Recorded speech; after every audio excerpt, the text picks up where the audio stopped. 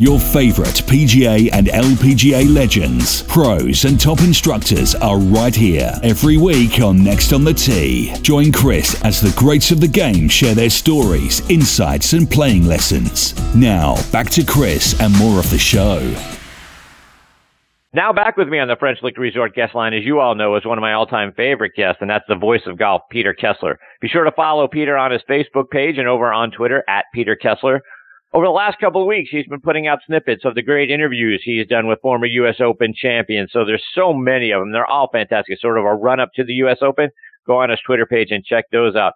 And just like everything Peter does, those interviews are very insightful and really take you into the mindset that those players had. And you get stories you didn't hear anywhere else than on Peter's Golf Talk live show back when he was on the Golf Channel. And that show by far is the best golf program ever. Also, be sure to check out Peter's website, peterkessler.com, and book him for an event. Listen to some of his archive episodes of his podcast, which was called Reading the Break, which was also fantastic. We've got some links back to that over on our site, nextonthetee.net. And like I always say, no one knows the history of the game of golf better than Peter does. And it's always an honor and a privilege to have him as part of the show. And I'm very excited he's back with me tonight here on Next on the Tee. Good evening, Peter. How are you, my friend? I'm not fooled by any of this. I know exactly what's going on here. So you get 4 stud muffins to be on the show. So you have the 4 horsemen of the apocalypse. Guess who's the lead horse? Guess who gets to go first? Guess who has to carry the load? I heard you go through all the subjects you're going to cover with the other 3 guys. I crossed off 9 of the 10 on my list. You left basically nothing. So I'm going, sure, he's going to just put me on the spot and make me come up with something, completely off the list, off the charts they didn't think of. And I've already got one, which is setup. And I want to talk to you about setup because my philosophy has actually come full circle on this. When I was growing up, when I was, say, in my 20s, and they had the Wingfoot Massacre in 1974, where 7 over by Hale Irwin won, and the year before, Johnny Miller had torched Oakmont in the final round with 9 birdies and an 8-under par final round to win the championship. So they made it a little harder, obviously, in 74. But the way they did that was they just made really long rough, and they made the greens hard, and they made the greens fast, and the weather cooperated, and you just had to put the ball in play, whatever that took. Jack Nicklaus and Ben Hogan always said the most important thing is to be in position off the tee, and it doesn't matter what club you hit. Just because you're on a tee 14 times, that isn't a par 3 doesn't mean it's a driver. And in a lot of U.S. Opens and major championships, Nicklaus 3-wooded his way around all of those places because he could hit almost as far as his driver. He could certainly hit it straighter, and he could position it in sections of the fairway. So that was really the test, right through 2004 at Shinnecock when they lost the golf course. So then they had a shift in management. And then, unfortunately, they made a shift by people who didn't have enough knowledge to do so in the philosophy of how a U.S. Open golf course should be set up. So it started in 2005 at Pinehurst. Wasn't a lot, little bit.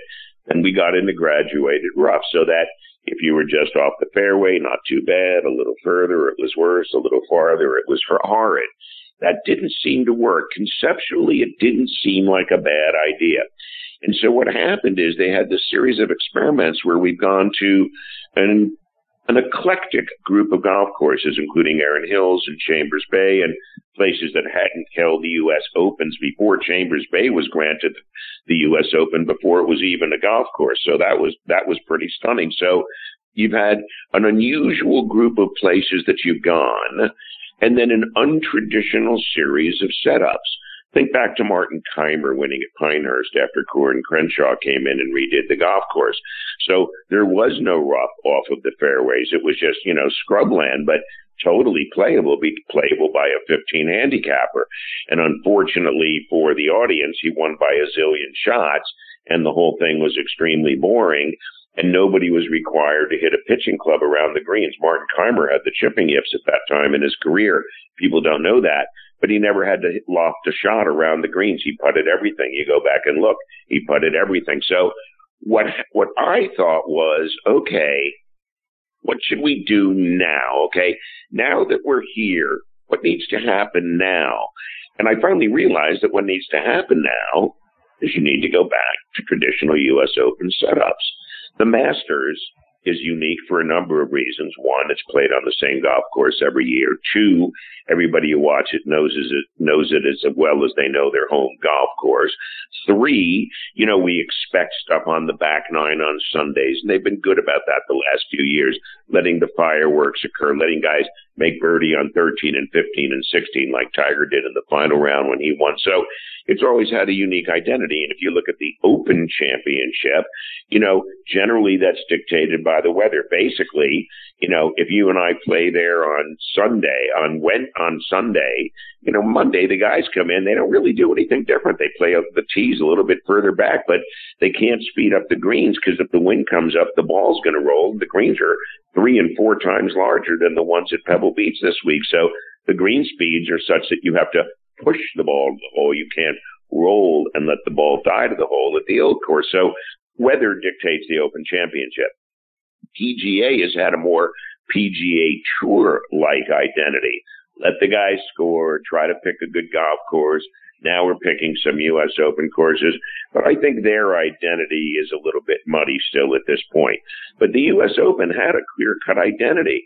It was ribbon fairways, it was long rough, it was fast, hard greens, no chipping areas, and figure out a way to put the ball in play. And so I'm hoping that's what we have this week, because given that the golf course is short enough that a Francesco Molinari could win where he couldn't have won at Bethpage or couldn't have won at Shinnecock for a variety of reasons, including unregulated equipment, and a golf course that was so long that only a couple of guys could play it both last year and this. The same two guys finished first and second in the U.S. Open last year as they did this year because they were the two longest hitters, Brooks and DJ, and they could hit the ball 30 yards by everybody else and hit shorter, higher irons in, and of course they're going to finish 1-2. So I would like to see Pebble go back to that setup. Now, in June in Pebble Beach, you really can't count on that kind. You don't know what you're going to get.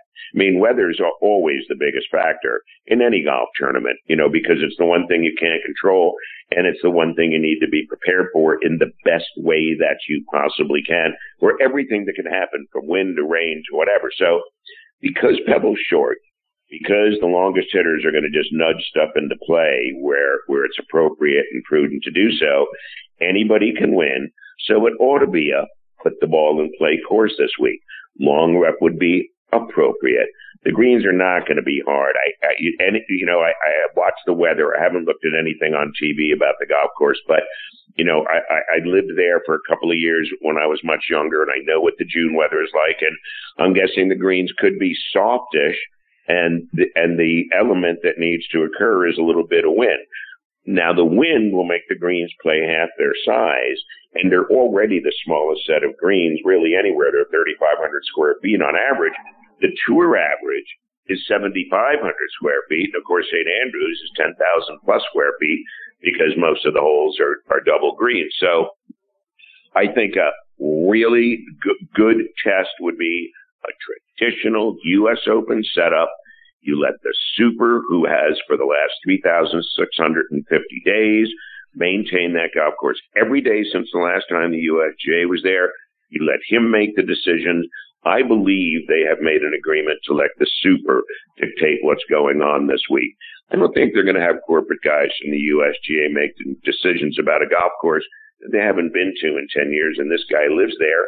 And the guys from the USGA aren't trained in this kind of work. They're just corporate guys. They show up in blazers. You don't show up in blazers to work in the dirt. So I'm hoping for a traditional setup, and I've come back round to that's what the Open needs to be again. Put the damn thing in play, figure out a way to put it on the green, 2-putt, get out of town. If the course yields to brilliance because the weather cooperates, then so be it. 2 under a day is a fine score to have. Because if the weather's perfect and they can't shoot under par 1 or 2 under, the winner each day on average for the week, 4 under, 6 under, 8 under, then the golf course is tricked up. But if the course will yield to the brilliance of the best player for the week, then a 1 or 2 under a day is a reasonable score to have this week at the U.S. Open. So, Peter, to take that to the next step, right, one of the things that you talked about and is spot on, of course, is Brooks and DJ finishing 1-2 the last couple of years. And you talked to Jack Nicklaus once upon a time about Pebble Beach. And one of the things that he talked about is, look, if the weather's benign, and the forecast for this week is partly cloudy, high 65, winds about 10 to 12 miles an hour, not terrible. So the course can be gettable. 65 or 66, I think he said to you, is an easy quote unquote score when Pebble is playing, in benign conditions.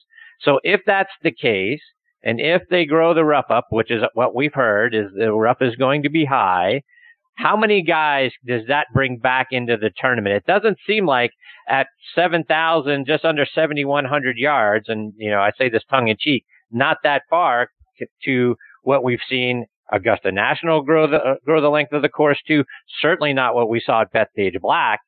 So I think that brings more players into the game. Do you think this is going to be, if the weather conditions are benign, a course that is gettable and that is going to bring a lot more players back into the tournament? I would say Jack's memory on that is not accurate because, you go back to 72, I think he was a couple over for the week, and his final round, 74, was the best round of the day in 72. When Watson won in 82, I think he was 5 or 6 under and Jack was 2 back. So that's not 6 under a day. There are certain times when it is gettable. Remember that Tiger was the only guy under par in 2000 for a whole host of reasons, one of which is he's one of the most magical players that ever lived, but he was the only guy under par, and it was a traditional U.S. Open setup. So Jack is right in that you can get a 66, but you can't get a whole bunch of them. And because the greens play small, 10 to 12 miles an hour in the wind is a one-club wind. It's just enough to cut the effective size of the greens down by 1,000 square feet. So now you're 2,700 square feet. Those are small hitting surfaces. And so you're going to be tempted to put the ball a little closer to the green off the tee so you have less in because the surfaces are playing smaller. But you can't really do that because you can't forget that the only thing that's really important to stand on the tee is being in position to have the next easiest shot that you can possibly have. And that means not swinging as hard as you can with the driver. They're not going to need, even the medium hitters aren't going to need driver a lot. So it's the first time in a while that I can think of, a long time, that a Corey Pavin type player almost could win, who won at Shinnecock 95 and Greg Norman was second. And, that was a really tough golf course. I was there all week. Phil Mickelson had a chance. He doubled 16 the last day. I think he doubled it once before as well.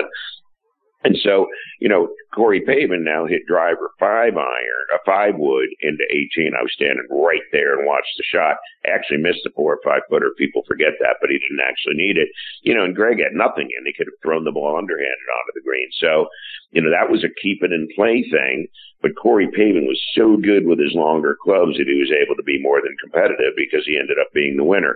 Now, I'm not so sure that's true now because of the way the equipment has affected the game because from 1995 till today, the ball goes 45 or 47 yards longer off of the tee for the average player.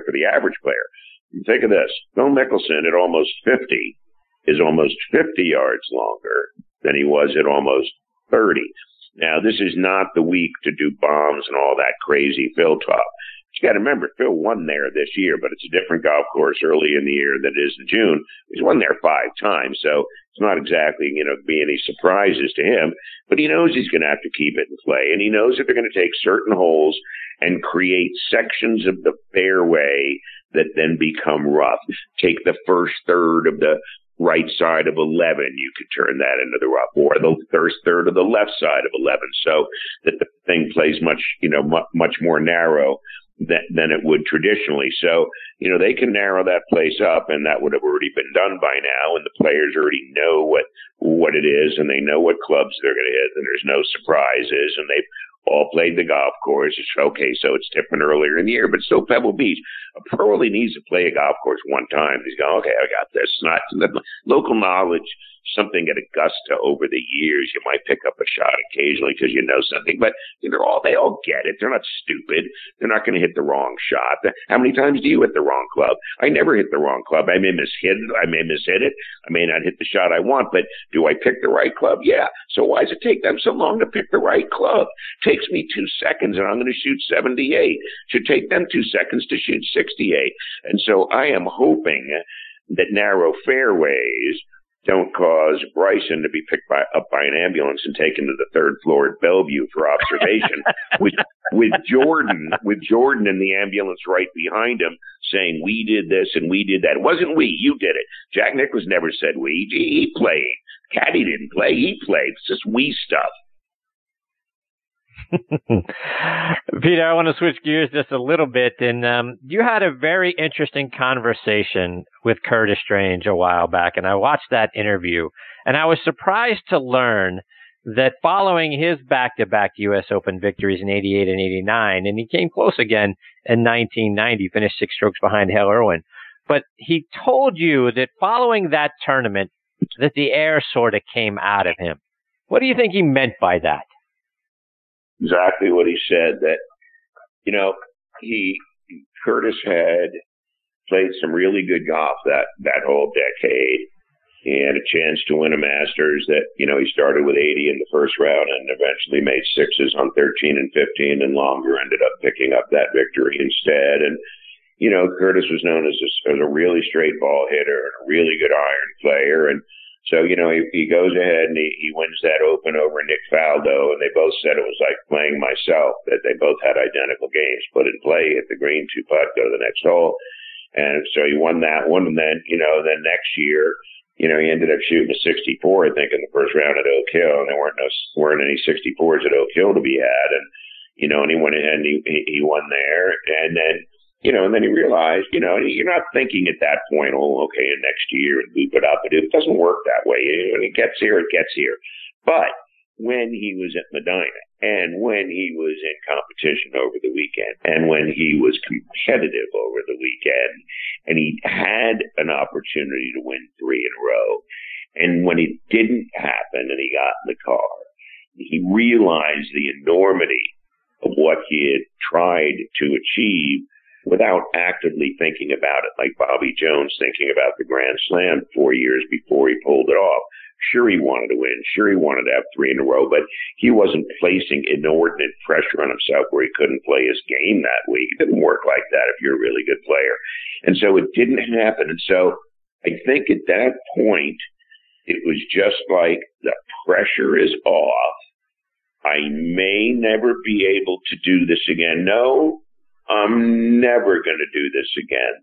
I'm not going to win 2 U.S. Opens in a row anymore, am I? No, I'm not. Am I ever going to have a chance to win 3 in a row? Then we'll know. And so, have I reached my pinnacle? Has the best part happened? And he sat back and he said, yeah, I think the best part happened. And of course, it turned out to be true.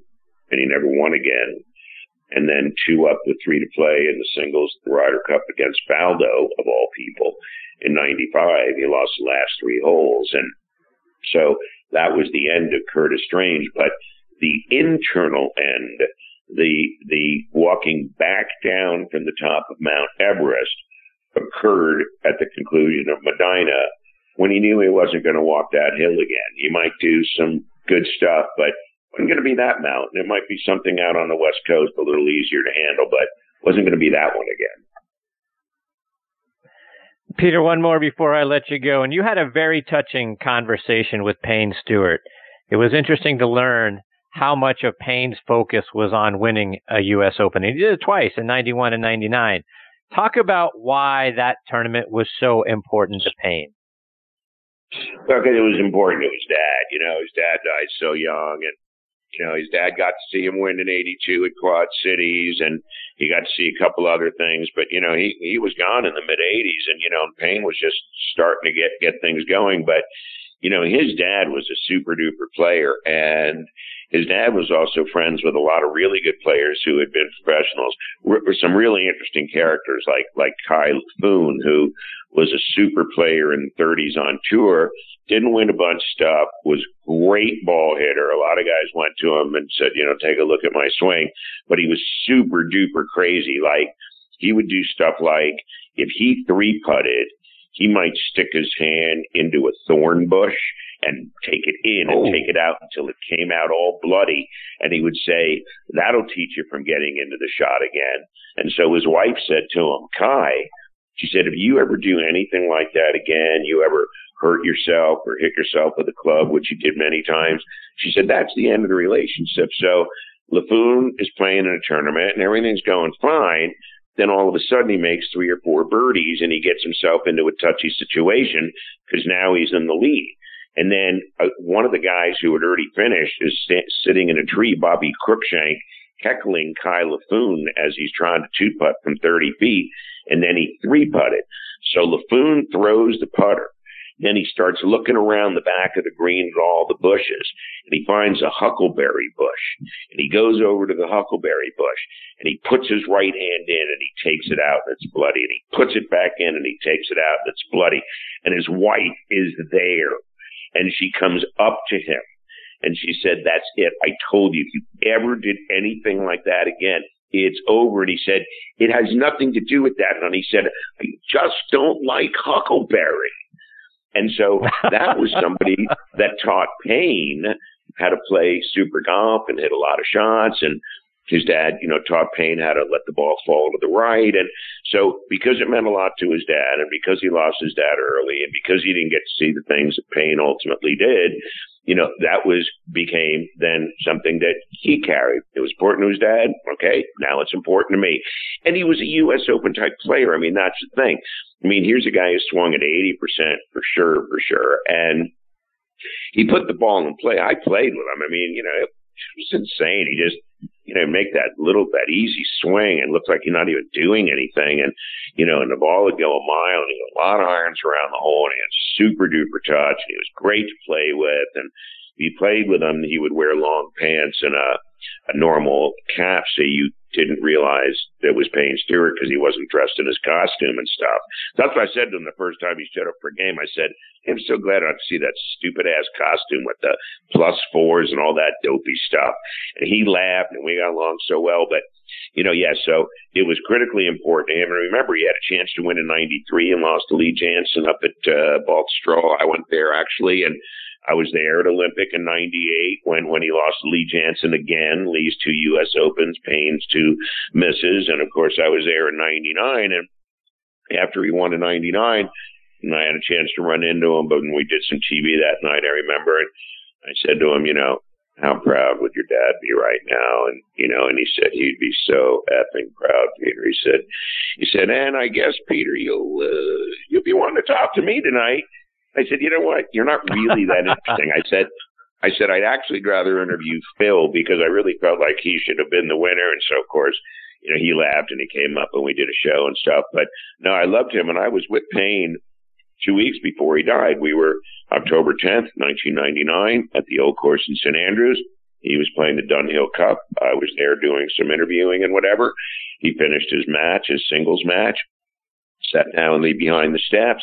We were supposed to have played golf a few weeks before, but he did a goofy Chinese impersonation, and he thought I was going to, skewer him for it, which I would have. And so he blew off the show. And so we're sitting there, and it's October 10th, and he goes, well, okay, so I'm going home to Orlando, and I got to go to Houston for this thing. I'm working on a golf course, and then, of course, there's a tournament there right after. He said, so let's play in November. He said, the first week in November, I'm actually good. If you want to play, and then do the show and then go out for dinner and I'll get drunk and you can drive me home. And how come you don't drink? And then he looked at me and he goes, remember, Peter, we have all the time in the world. And referring to playing golf in November, which Payne never got to see. And 2 weeks and 1 day later, he was gone. And so, that was very personal to me, obviously, because I knew him. And at his funeral, they used a clip from one of our shows together where he said, if I die on my way home, driving home tonight in my car, I'm going to be at peace because I love my family and I love my God and I have a peaceful heart and everything is good and I'm the best man that I've ever been. So if I go right now, I'm going to be okay with that. What a story.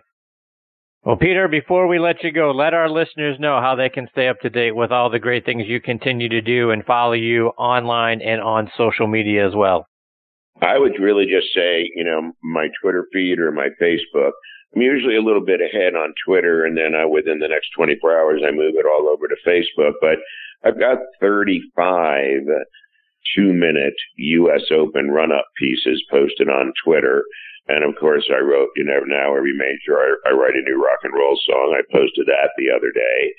And, my muse is Leonardo da Vinci. So I said, Leo, like you, I do a lot of different things. And I said, I want you to hear this song. So I played Da Vinci the song and he looked at me and I said, well, think about it. I said, there's an original section, a talkback section nobody's ever done before. And I said, there's Elvis hints at the beginning and the end. And, Da Vinci looks at me and he goes, Blackbird was better. So, so I'm just doing everything I can to put up as much good stuff as I can. And I hope people will watch it. And I got a couple things up my sleeve, and you and I will get a chance to talk about it next time we talk because we'll break them together. But Twitter is a good place to follow me because I'm extremely active and, I let all 16 of my personalities run completely free, and I'm very unpredictable, but I'm never boring. And so, yeah, I'm a good follow there. Well, Peter, there is no better way to kick off the show on a Tuesday night than getting to spend some time with you, listening to your stories and your insights. Hope you'll come back and join me again real soon, my friend. Always a privilege having you as part of the show. Yeah, even I was entertained, so that was really cool. So I'm looking forward to the next time. Thanks, buddy. It's always great to be with you. You're my man. You're my man. And listen, you tell these Launchpad people that we have some kind of a contract where I appear regularly because I want to get that thing pumped up at the beginning, and you might as well go with the Beatles, which is me and one person. So let's do that, as soon as that thing gets cracking. But tell them I'm on. Tell them I'm in. Tell them we have a deal. Tell them you're paying me such a fortune. We got to get this going. I appreciate you, Peter. I will definitely do that. Buddy. Take care, my friend. All the best to you and your family. Thanks, buddy. You too. That's the great Peter Kessler, at Peter Kessler on Twitter. Make sure you give him a follow. He's got such great content and so many great interviews that he's got posted there from his time on the Golf Channel. So please go check him out. And like he said, it's a run up to the U.S. Open. So he's got a lot of things that were in conjunction with some of the historical U.S. Open, some of the great ones from the past. So go check him out online. Again, at Peter Kessler on Twitter, and give him a follow on Facebook as well.